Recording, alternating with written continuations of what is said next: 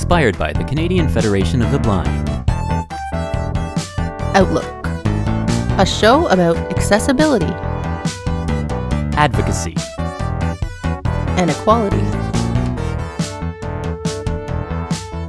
I'm Brian.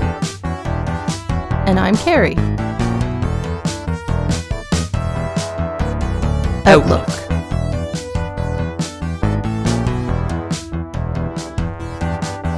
On Radio Western. Good morning and welcome to another at-home edition of Outlook here on this Monday morning. Hi, Carrie. How are you doing today? Great. And loving this cooler weather before the heat kicks in again. But the summer's just flying by. What is this, our regular weather talk in the intro of every Yep. show? Well, okay, sorry. We were just doing it off the air for a minute, so I just sort of continued it on. But yeah, welcome back to Outlook, everybody. And we got another guest today, and it's great. I love having guests on the show. Yeah, and so this one, well, I think maybe we're still battling out to see who is the favorite aunt, but that's okay. So our guest today is sort of, well, related, part of the family now, but she just happens to have a job that I wanted to talk about on Outlook, and she agreed to come on. So thanks, Melissa, for being here. Thank you for having me. I'm so honored. So as I kind of said there in the beginning, Melissa, we met Melissa about 10 years ago now, when she came back to town or to the area when her brother married our sister. So, Brian, I say that slow because I know I'll mess up, and I'll say her sister married our brother. But yeah, sometimes we get mixed up with families and who's who. And but yeah, I guess that is pretty much when we met. I think I remember still the night before the wedding back in, that was like 2009 now, I guess. So almost 11 years ago. Yeah, time flies by. Yeah, really. So, Melissa, you're talking to us all the way from where? Alberta, Grand Prairie, Alberta. And that's right. 2 hours behind from Ontario, I think, or is that? Yes, 2 hours. 2 hours behind. Yeah, so we've been having a lot of guests in Mountain Time recently. Our guest from last week was in Colorado. We've had another guest from Colorado a couple months ago, so it's kind of cool. Yeah. So maybe you want to start talking a little bit. Just tell us a bit about yourself, like where you grew up for the listeners, and what you like to do growing up. Sure. So I grew up in Ingersoll, Ontario. I was born and raised there, and I worked at Subway sandwiches, and I decided that I needed some adventure in my life, so I moved to Alberta with a friend. And when I first got to Alberta, I worked in the hotel industry. And then I had a friend who worked in personal care at a retirement home. And so then I got my foot in my door, my foot through the door there. Oh. And then I met another coworker who worked in the school. And she asked me to come work with a boy who needed help. And that's kind of how I've got to where I am now. Wow. Yeah. No, I didn't quite realize the jobs you previously had, but common thing for people that want to seek out some adventure out west. So yeah, I never in a million years thought I'd be working in a school, because honestly, growing up, I hated school. Now I work in one, but I love it. It's very fulfilling. My first position I got was in a high school working with a boy with cerebral palsy. So I think because I worked with the elderly and the personal care skills I had, that's kind of what got my foot through the door there. Mm-hmm. And so I was very fortunate that way. And then it was about 6 years later that I met the student that I work with now. So what year was that you went out there then? My math won't. I moved out here 2005. Oh, okay. Yeah. Wow. And I became an EA, I don't even know, I think it was 2009 then. Right. Yeah, about 4 or 5 years after I was here. I always find that funny when somebody who just did not take to school growing up. Ends up working there and helping others. Maybe like it a little more, maybe not, but at least get through it. Mm-hmm. Yeah. But high school first, so that's some good training there. Yeah, and then I went to an elementary school. I worked in a kindergarten class for 3 years, and my third year in that class is when I met my student that I work with now with visual impairments. And I've been with him ever since. So it's been 8 years now that I've been working with him. So was it with other students the first few years, or? Yeah, so we had about 5 different students in our kindergarten class that needed extra supports. And so, yeah, there was about 3 or 4 of us EAs in the classroom at the same time, right, kind of working together with these students and with the other classroom students as well. And then, yeah, it was my third year in kindergarten when my student came into our class and he needed an EA to learn Braille. And so my principal approached me and asked me if I would be willing to do that on my own time because they wouldn't have time for me to learn it in the school. Oh, so right. I accepted, and they actually paid for the whole, I think it was called Mastering Literacy Braille. I did that course, and they paid for that, but then it changed to the United English Braille. Right, yeah, we've talked about that before, the Braille we grew up with. They I'm switched getting it used to it a few years ago, and it's quite similar, but still different in a lot of ways. And I kind of still stick with the older Braille at the moment, but one of these days, I know Carrie, you've been learning or practicing the UEB, Unified UEB. Wow. Yeah, it was kind of cool. I feel fortunate too that I got to learn both. Really, Yeah, you're kind of right on the cusp of it then. Yeah, totally. So you did learn both. Oh, well, yeah. So now working with a student for the past 8 years, are you still working with other students as well, or is this pretty much the only one? Because he's in junior high now, he is the only one that I work with. I'm strictly with him. But when we are in the classroom, like I will float around and help other students who need support, but mostly focused on him.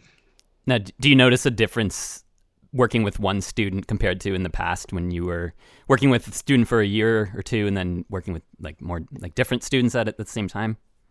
Definitely. I mean, every year you get a different student, you have to learn their diagnosis and their character and what magic tricks work with them and what don't. And like, because every student's different, right? I subbed for a year, and that was difficult because you get into a classroom where you don't know anybody. You don't know the teachers, you don't know the EAs, you don't know the students, and you kind of just have to improvise and learn as you go. So being with the student I am now for 8 years, like I know him so well. It's almost like he's my own child. Like I know what he's thinking before he even knows what he's thinking, and so I can predict things and I can help support him in more ways than just one, right? Yeah, and I mean, we can tie that into when we grew up because we were lucky to have the same EA and Braille teacher through pretty much all of elementary school, whereas I feel like a lot of kids don't get that option. So it's nice, especially for the kid, to have the same person for a number of years, just someone that they're used to and comfortable around, and consistency and yeah. And we've developed a relationship with the family too, so we get together outside of school as well. It's pretty cool.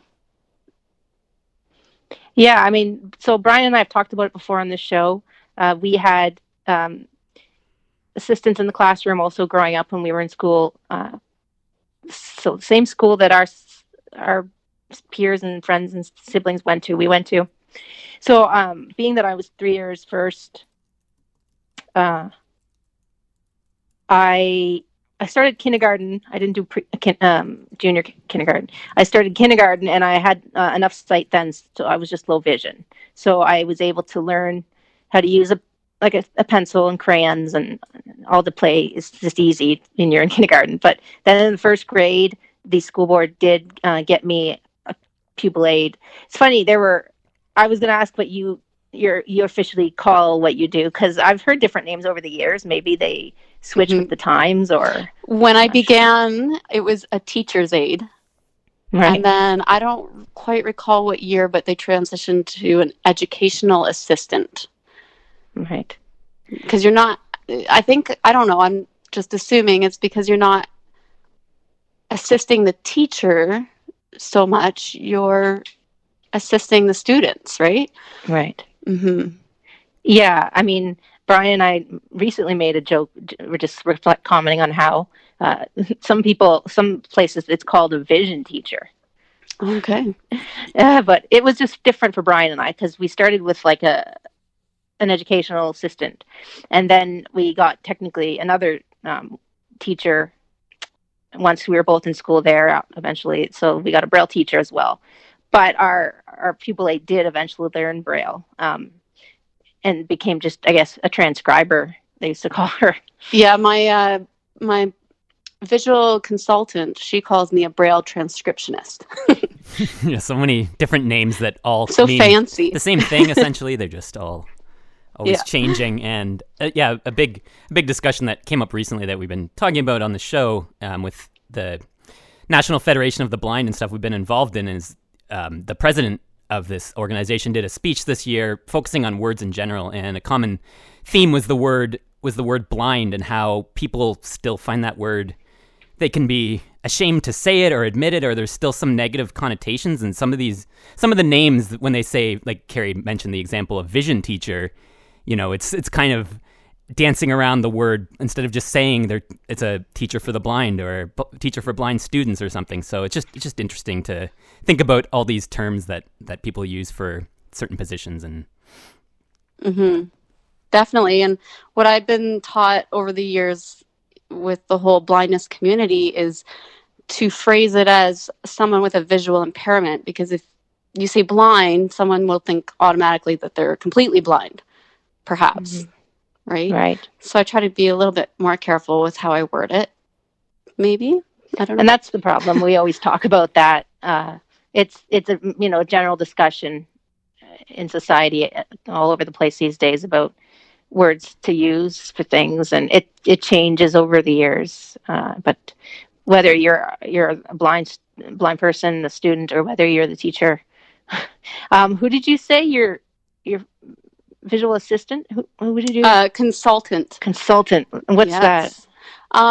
So she's part of the speech therapists and all that who help kids who need extra support, and she's our consultant. So like anytime I need any guidance or anything, I can reach her, call her, email her.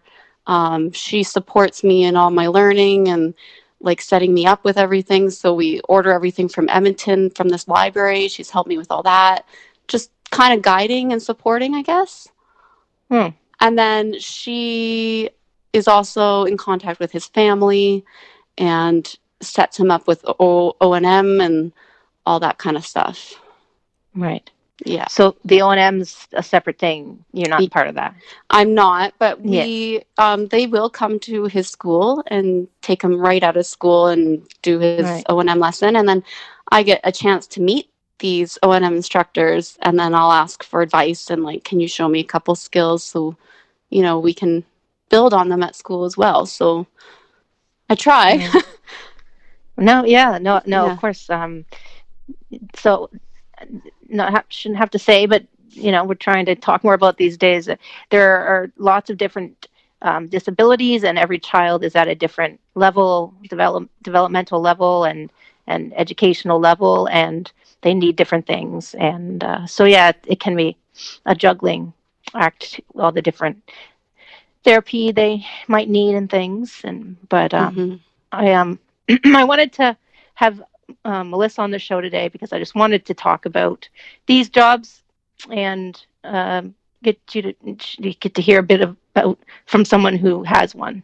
But, it's really interesting because we grew up with these assistants and teachers and stuff like that in growing up in school, but now to see it from an adult and see someone doing it, starting it now in this new generation and new time that we're in, is just interesting to get that perspective and seeing it kind of from the outside. Mm-hmm. It really made a difference to our education growing up. So even though you specifically aren't um, my teacher in school, right? Like I'm just grateful to everyone of you, including yourself, Melissa, for. Yeah, anyone who chooses or finds that type of work is just, I don't know. I know these days work in general is a tough thing, and it's hard to say how many people keep up in these fields, and so it's always refreshing to see someone still doing this such important stuff in the world. And yeah, it's just it's very, very exciting, and especially the Braille part. Maybe talking a little bit more about that, because I don't know how much you are aware of it, but there is, or how much you could speak on it, but there is a lot of discussion I've been hearing lately about their Braille being phased out a little bit, or not taught as much, just because of technology and people being able to talk to their phones and do everything with voice and all of this. But for us, we feel like Braille is just super important. So that's a really great thing to hear that it's still being taught. And I was just curious a little bit about that, if how that was in the beginning. And well, I assume everyone's different, but with our experience, my student isn't so much into the Braille. He's so smart, and he could do so well with Braille if he wanted to, but he is way more techie. He has a little bit of vision in one of his eyes where he can see light and color, and his other eye is completely blind. So I feel like everything in his life, as long as it lights up and makes a noise, it's exciting for him. Right. And Braille doesn't. We do have a Braille Note Touch for him now, which got him more into Braille, which helped. Making it a little more that kind of fancy phased out again too, right? And then we do a lot of speech to text just to keep up with the work, because the Braille skills just aren't quite there yet. Right. Like, he can't Braille fast, and he's just not into it. So that's the challenge we have. And yeah, like, all the kids in class have a touchscreen Chromebook or an iPad or cell phones.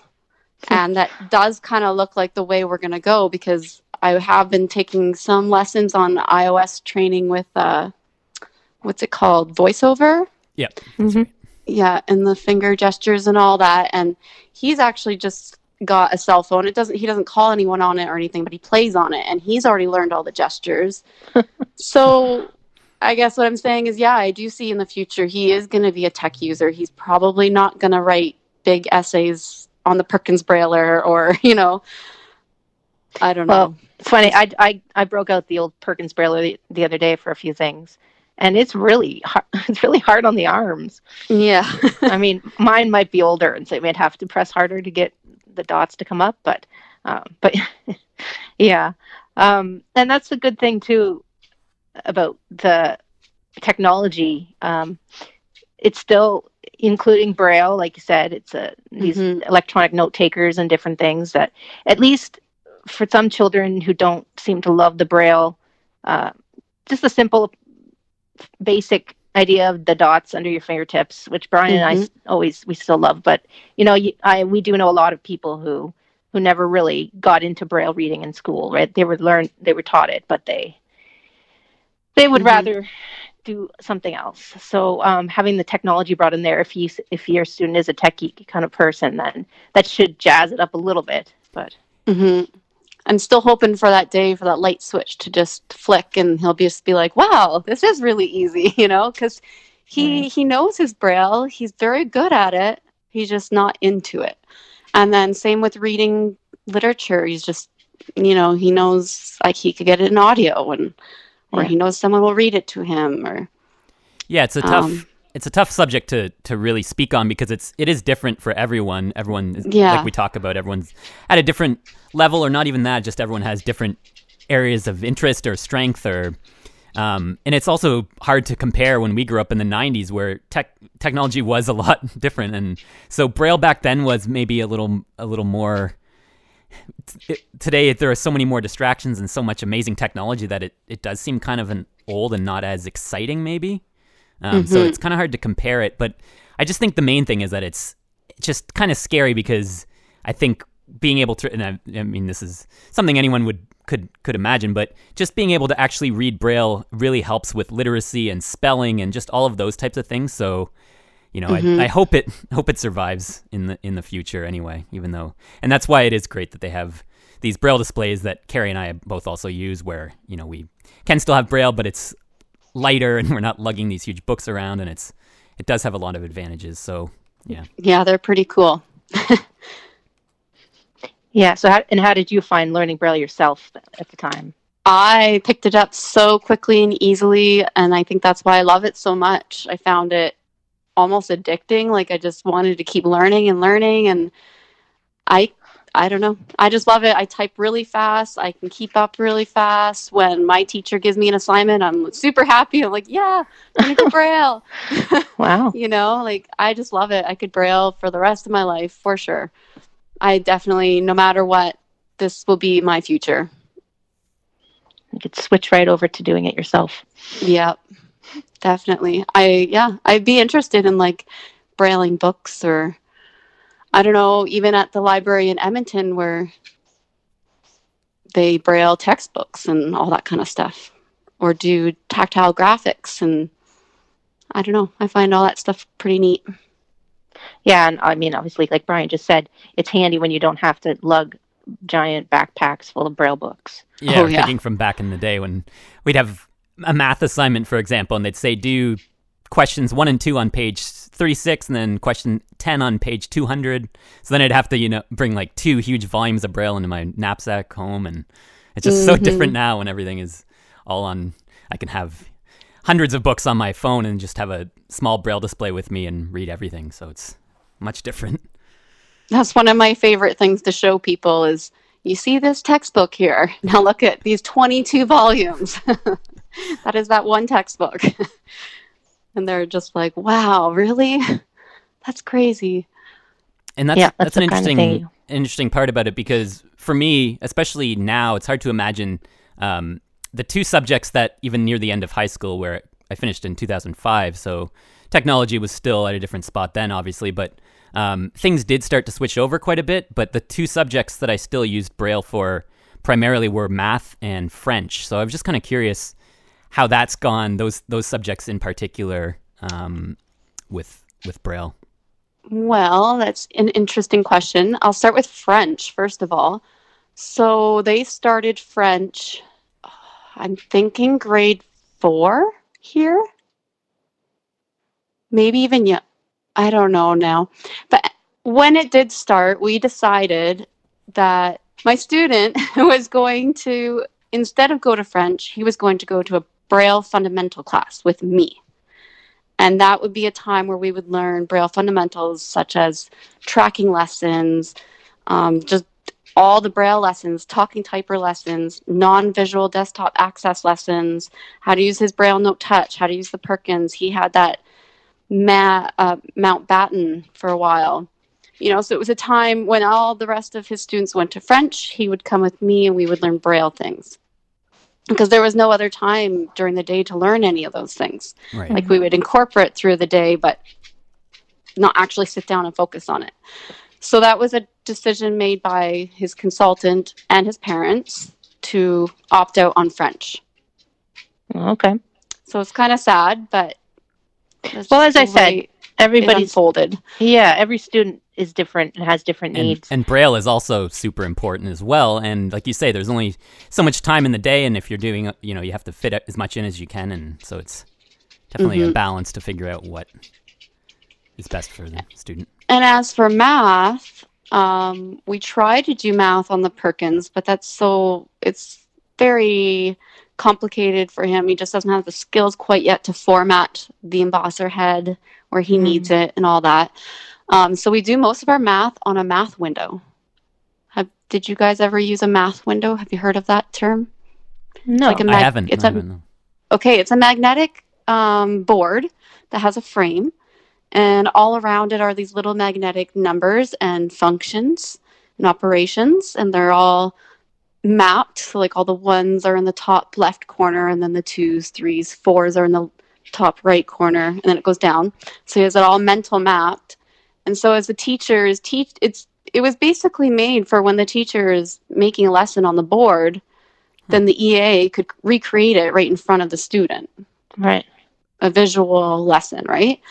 So we've kind of we've just been using that because the Braille skills aren't there on the Perkins to do the formulas or the math.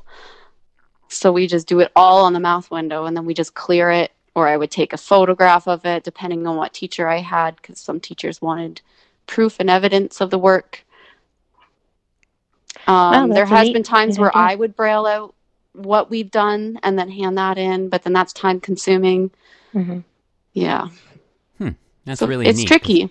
Yeah, those are always challenging subjects for sure.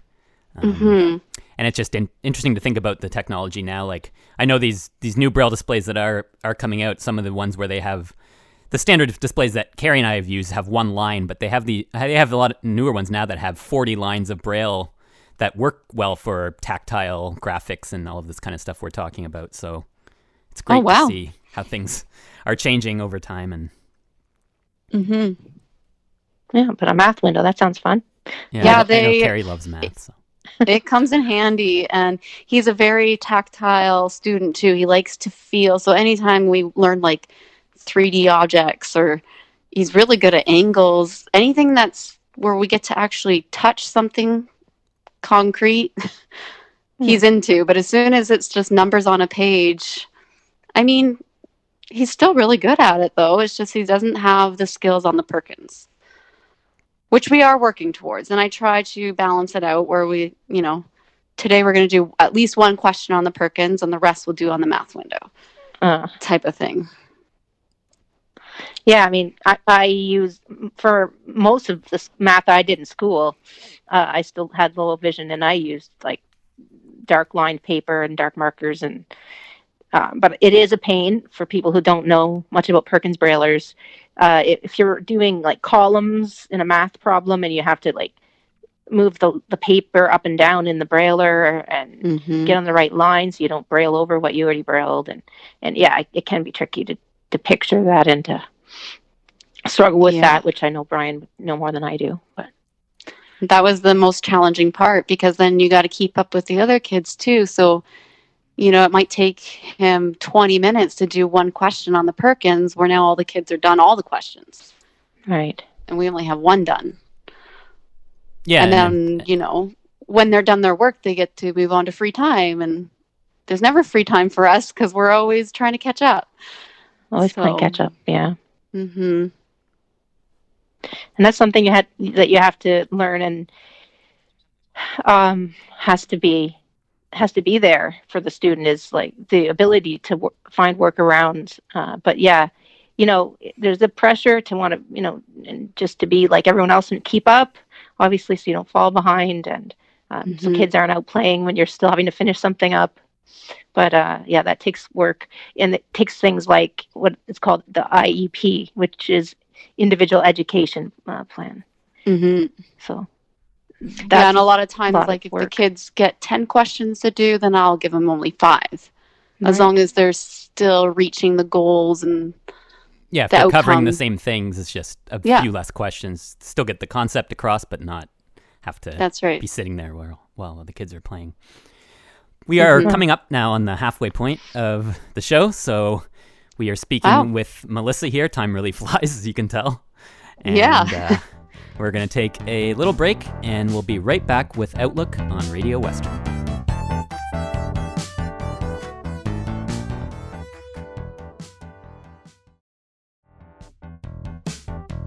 Welcome back to Outlook here today on Radio Western. We are speaking with Melissa from Alberta, and the show has been flying by. Yeah, we're all hydrated and ready to go. Doing awesome. Yeah. Thanks, Melissa, again. I did want to ask you, this is always a bit of a strange question, but try to get a sort of a before and after thing. Growing up, did you see anybody blind anywhere, or did you ever come across anyone?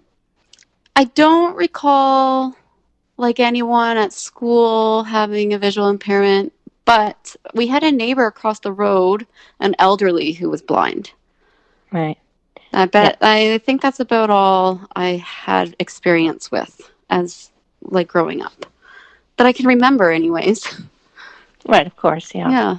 but yeah, obviously, blindness is quite common in elderly people, Mm-hmm. so that's not uncommon. But I always think it's important. It's just interesting to talk to people. But eventually, you almost have spent more of your life doing this job that you're doing than not. Mm-hmm. But it is funny to me that your brother and our sister met and got married, and so you would have met us before you got this student of yours. So, it's just, who knew? It is kind of strange, isn't it? Yeah. You didn't get to know us and think, hey, I gotta work with people that are blind. That's fabulous. It wasn't all us that. Just a coincidence. It was definitely a coincidence, yeah. And that's not the first time I've had people ask me what I do for a living, and then they're just like, wow, I've never met anyone that's done that before, and how did you get into that? You must know someone in your family that's blind.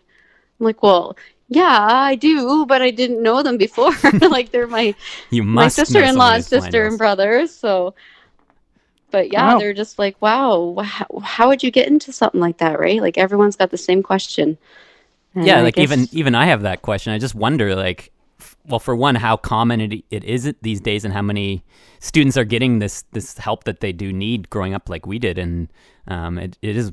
I always wonder that. And being out there in Alberta, do you know of other blind people? Like, I know you work with this student specifically, but I don't know many blind people, but I have the blind community, the other EAs across northern Alberta.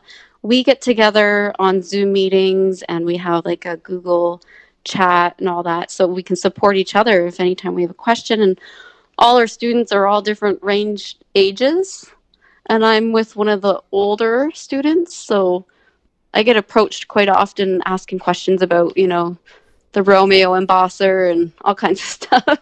But as for knowing other people that are blind, we have another student in my school who's blind, but she's also nonverbal.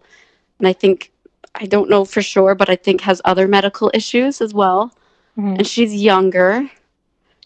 And she's in like a special needs class. She's not integrated. And then I know there's a boy who is blind in another town just outside of my town. It's only about 15 minutes away. But yeah, in the whole blind community that we talked to, I think there was only 8 students in total in the whole northern Alberta. and like Right. we've said, it's not nearly as common being born blind or being blind at that young of an age than it is if you're older. So the chance, the amount of people is going to be pretty small, but it is. I think that's really neat that you have that.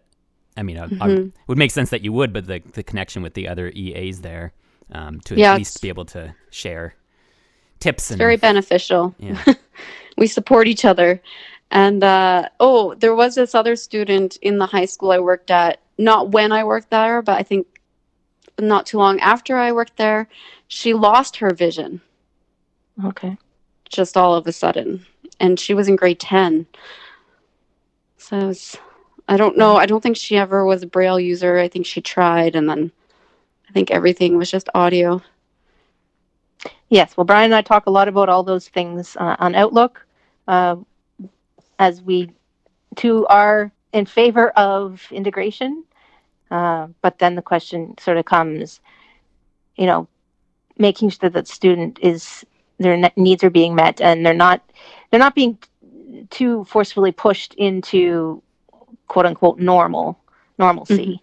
So I don't know how you found that balance in your years of working, if you know what I mean. I do know. So like my student being integrated into quote unquote normal classes, every teacher is different too. So then you have one year one teacher thinks, I don't know if they should go into an integrated class next year.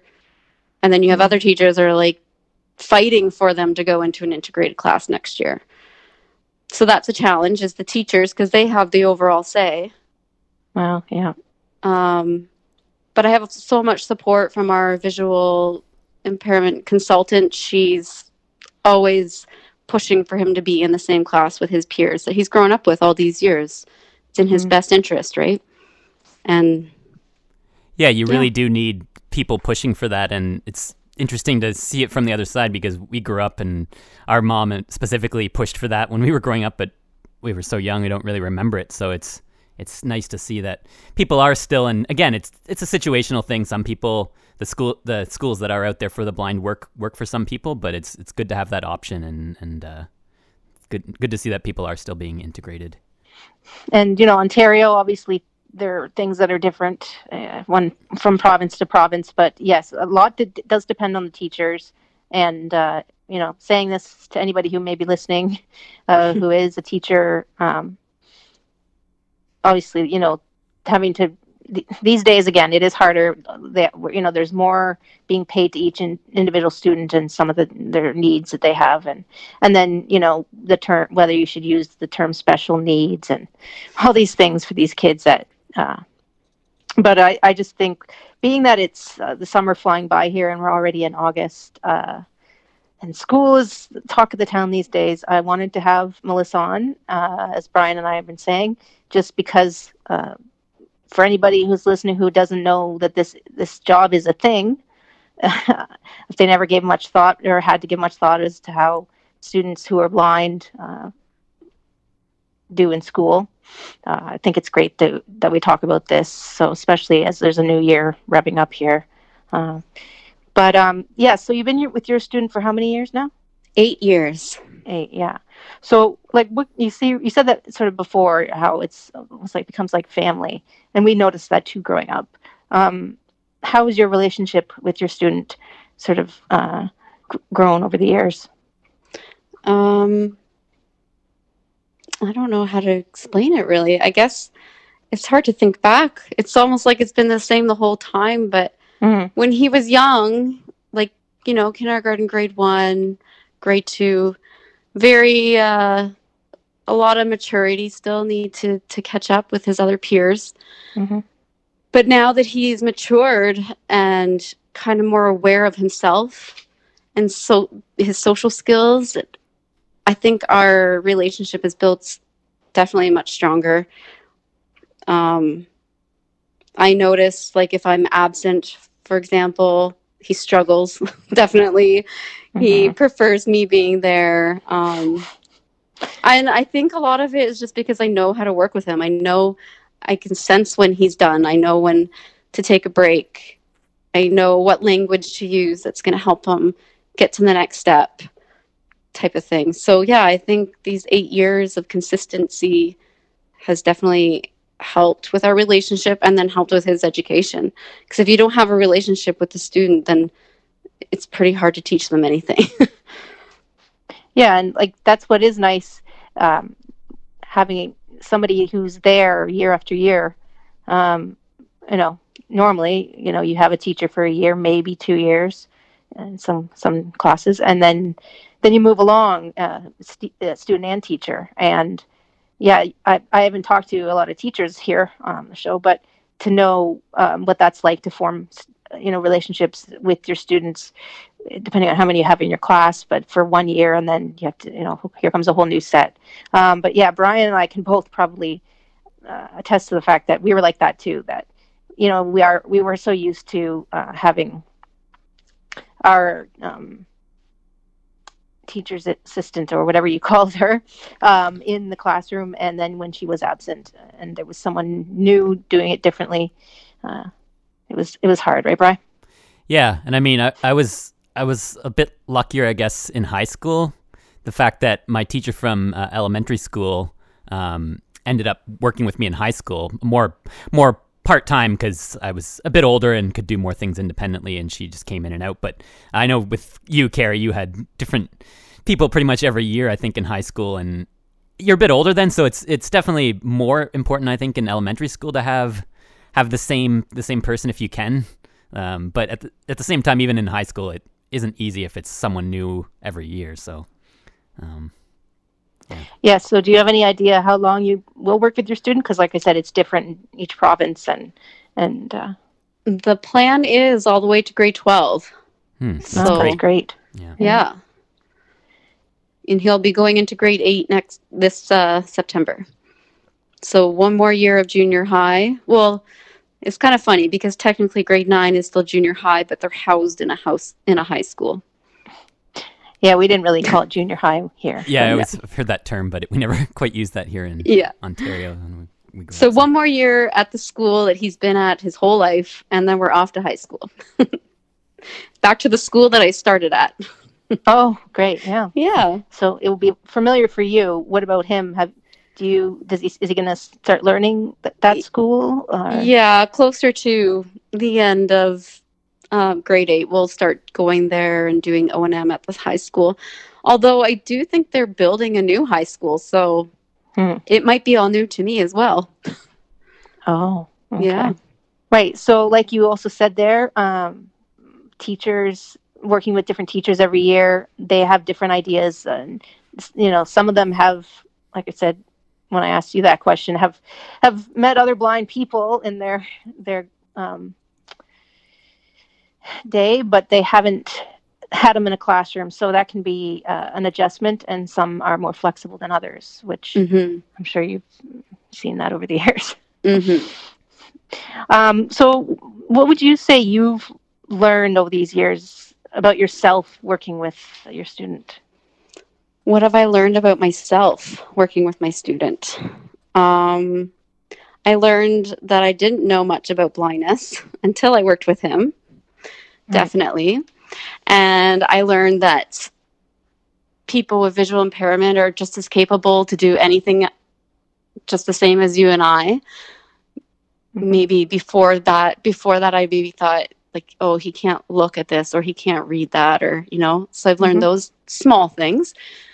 I've learned a lot of patience. Right. I've learned about sighted guide, which I think is really, really one of the most important things. If you don't know anything about blindness, I think sighted guide is kind of cool to know, because I don't know, there's been a few times in my life now where I have ran into someone I didn't know that was blind who needed help, like support, sighted guide somewhere, and maybe I didn't know how to do that. So I think that's a cool thing to learn. I've learned that there's different types of blindness. That's one thing I didn't know about. Because I honestly just thought you were blind or you weren't blind, or you just couldn't see very well. And my visual consultant, she has a what's it called? They have like these little goggles with the little lenses they can put in. So you can see kind of get more of an understanding of what their vision might be like. And there was like 20 different slides. I was like, wow, I didn't know there's that many different types of blindness. Wow. So that's something I've learned. I've also learned in the last few years how to step back and let my student show me what he can do. Right, that's a big one too. And not even just with blindness, but with any student. Sometimes, so you transferred what you learned to helping with the other students when you help with them. Yeah, exactly. when you work with a student that needs extra support, you have so much empathy and you just want to help in as many ways as you can. But then when you get a student with blindness, sometimes you can overhelp, right? Yeah, definitely. Absolutely. We've gone through that throughout life with teachers, but also a lot in just daily lives with the public and people in general. And it's like you say too, as someone gets older, to be able to start being more independent, they won't necessarily do that unless they're kind of put in that situation. So even though it's tempting and you want to, you care about the person and you want them to do well and you want to always you want to help as best you can. You also, part of that is not always helping too, I guess. So it's definitely a balance to figure out. Definitely. Yeah. And that's what all teachers should be. And that's what all children need when they're in school. They need someone to be invested in them, not just there for a paycheck, but to truly get to know them, and for blind students specifically, but for everyone to get to know these students individually. And yeah, like you said, you pretty much can read him of the book after all these years of working together. Oh, yes. And I still love working with him. I'm looking forward to the next, what do we have? 5 more years. Yeah, but you never know. You never know what adventures will go on. That's right. Together. Mm-hmm. Yeah, so again, everybody, you're listening to Outlook today. Thank you for tuning in. And our guest is Melissa here. And obviously not everybody's going to get to know blindness up close because not everybody will have the same job that you have. But I wanted to talk about this stuff to make people aware. Plus, you're right, a lot of people do have that kind of question. And even Brian and I, we're curious about how you got your job and how that works in different provinces in Canada. But just to know how somebody finds himself in this sort of job, because it is needed, and we don't want to hear that we're running out of people who are willing to take this sort of job and learn all they can from it, like you clearly have with Braille and so many things.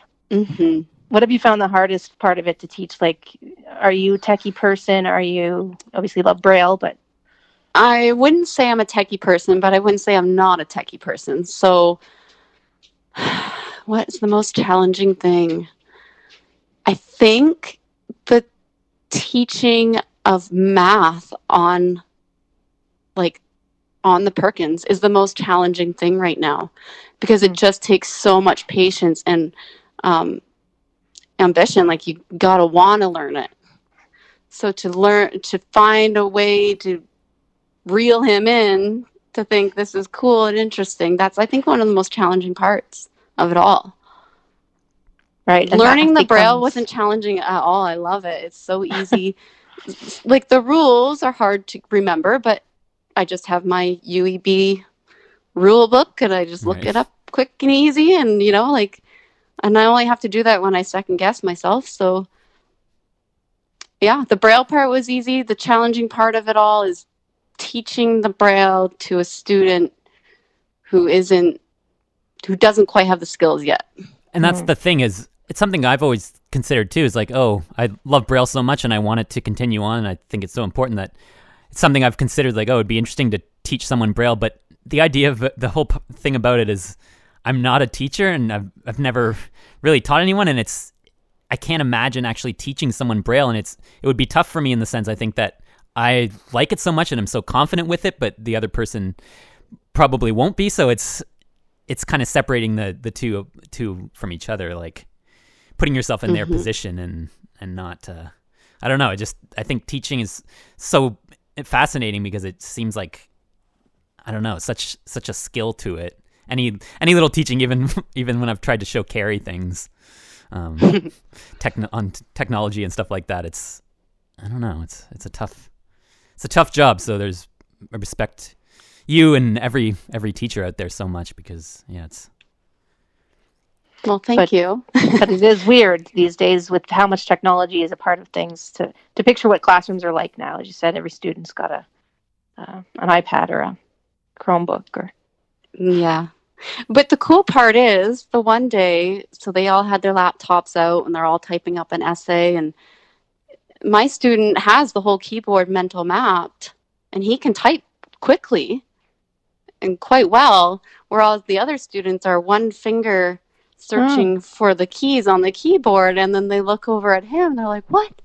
How does he know where all the keys are?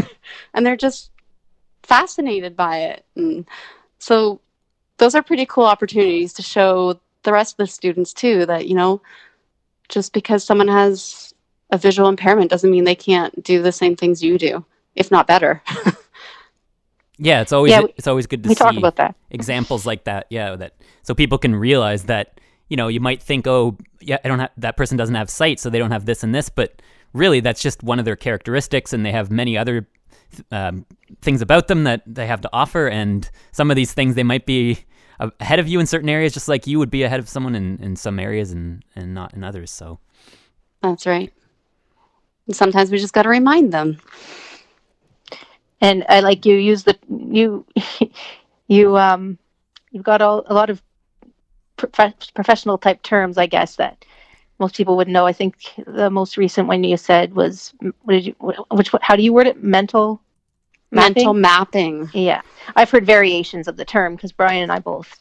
I've heard that actually a lot recently. There's a training center in British Columbia called the Pacific Training Center for the Blind. And they've talked about mental mapping a lot there in regards to the orientation mobility. And I don't know, is that something you do at all with your student as far as maps that aren't like not referring to math, but just maps in general, or is that all based in the mobility part of it? I just know it's another tactile thing that. Yeah, when he was younger, we would mental map the whole school, and we would have like little magnet boards, and then we'd set up little tactile magnets on it, just how it would be in the hallways, and have our landmarks and doorways and windows and all that type of thing.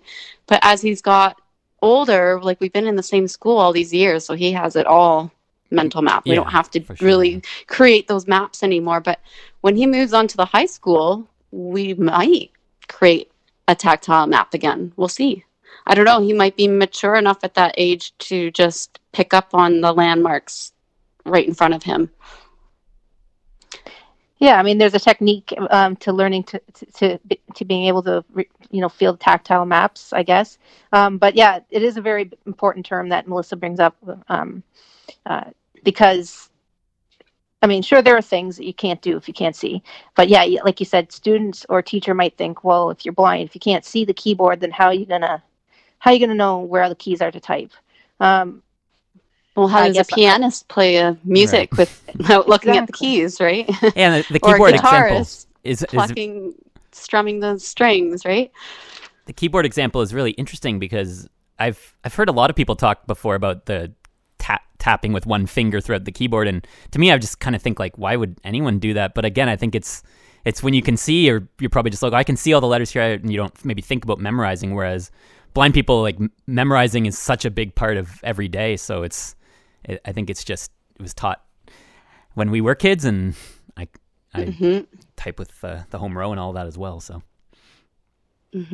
but I think if you and the school he's been in, and everybody that have been teaching him mental mapping all these years, then I think he'll be all right. Because I think that is a huge skill that every blind person depends on, and if you're sighted and you haven't had to think about it, you might not realize all the things you can picture and imagine in your mind to know where in a keyboard your letters are.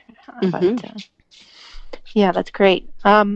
So we're coming down to the last 5 minutes or so. So Carrie, I don't know. Yeah, I was just going to sort of close things a little bit by talking about the present situation. We're all in. Hopefully you're doing all right with this COVID stuff, but I just know a lot of parents right now are worried and trying to decide what's best for their kids, and every province has got different things going on. What's ahead for you? Is it all very up in the air, or do you feel are you looking forward to this year? I'm a little nervous, to be honest. The vibes I kind of get from our community are not as safe and serious as I'd hoped they'd be. Right. We don't see much mask wearing or anything like that. People are still going out to restaurants and all that. I don't know what it's like in Ontario, but since day one, I feel like not many people have taken it too serious around here. So I find that a little hard. And then we did just get announced that schools are reopening with full capacities, and we will just try to physical distance as possible. So I'm not too sure what that's going to look like. I know some parents are eager to get their kids back into school, and others are saying they're going to keep their kids home. Right. So we'll see what happens, I guess. I don't know. I think school starts September 1st. I go back on the 27th of August. And so I'm sure in those first few days when we're back, we'll have a plan and figure everything out. Now, back when this all started happening back in March and April, did the school there shut down? And how did that? Yes. So how did it go from then? I know it was halfway through the term, so I don't know. Were you doing virtual stuff with the student at all, or how did all that go? Yes. So March 13th was their last day in school, and then the schools were canceled. That was a Friday. And I think it took a week or two for them to kind of get a plan and figure things out. And then we started virtual online learning.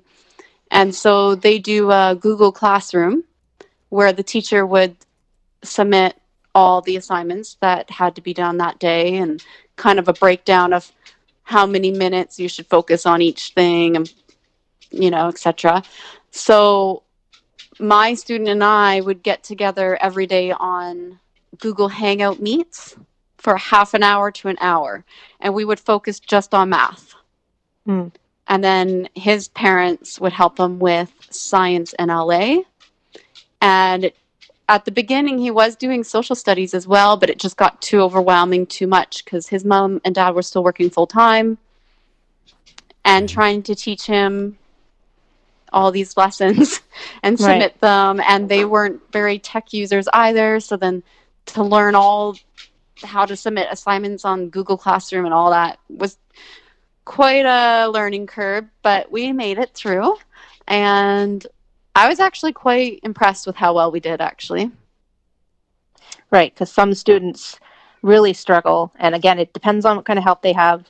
We've been trying to sort of highlight what this pandemic's been like for blind people, some of the additional issues, and then also now just getting to talk to you about how it might be for a blind student who has different needs and does things in different ways and is used to being, like you said, to be back in school in September in person with them, but with your student. But yeah, it's different for everybody. So, and I don't know if you want to say anything about, we'll be thinking about you because, I mean, all these essential type jobs and even what you do is essential. But yeah, like you said, some parents have things to consider and are going to see how it goes and put their kids back in school, and some aren't. But sorry, I just have my dog here in the background. Yeah, I can hear dog. Totally audience. Yeah, I don't know. I think it is what it is, and we're all just going to have to try our best to stay positive and stay safe and stay physically distanced. And just take it day by day. It's all about what happens. It's all about adapting. We'd like to point out how people, when you were growing up with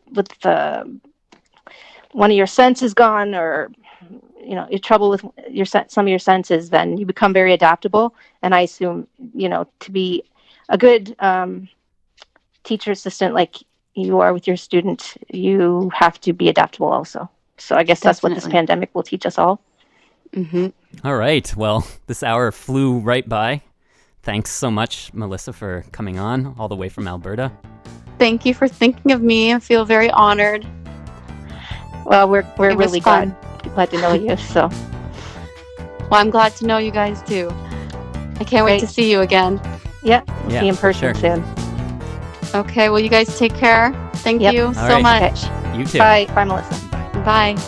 Find us on Twitter at OutlookCFB and on Facebook, facebook.com/Outlook on Radio Western.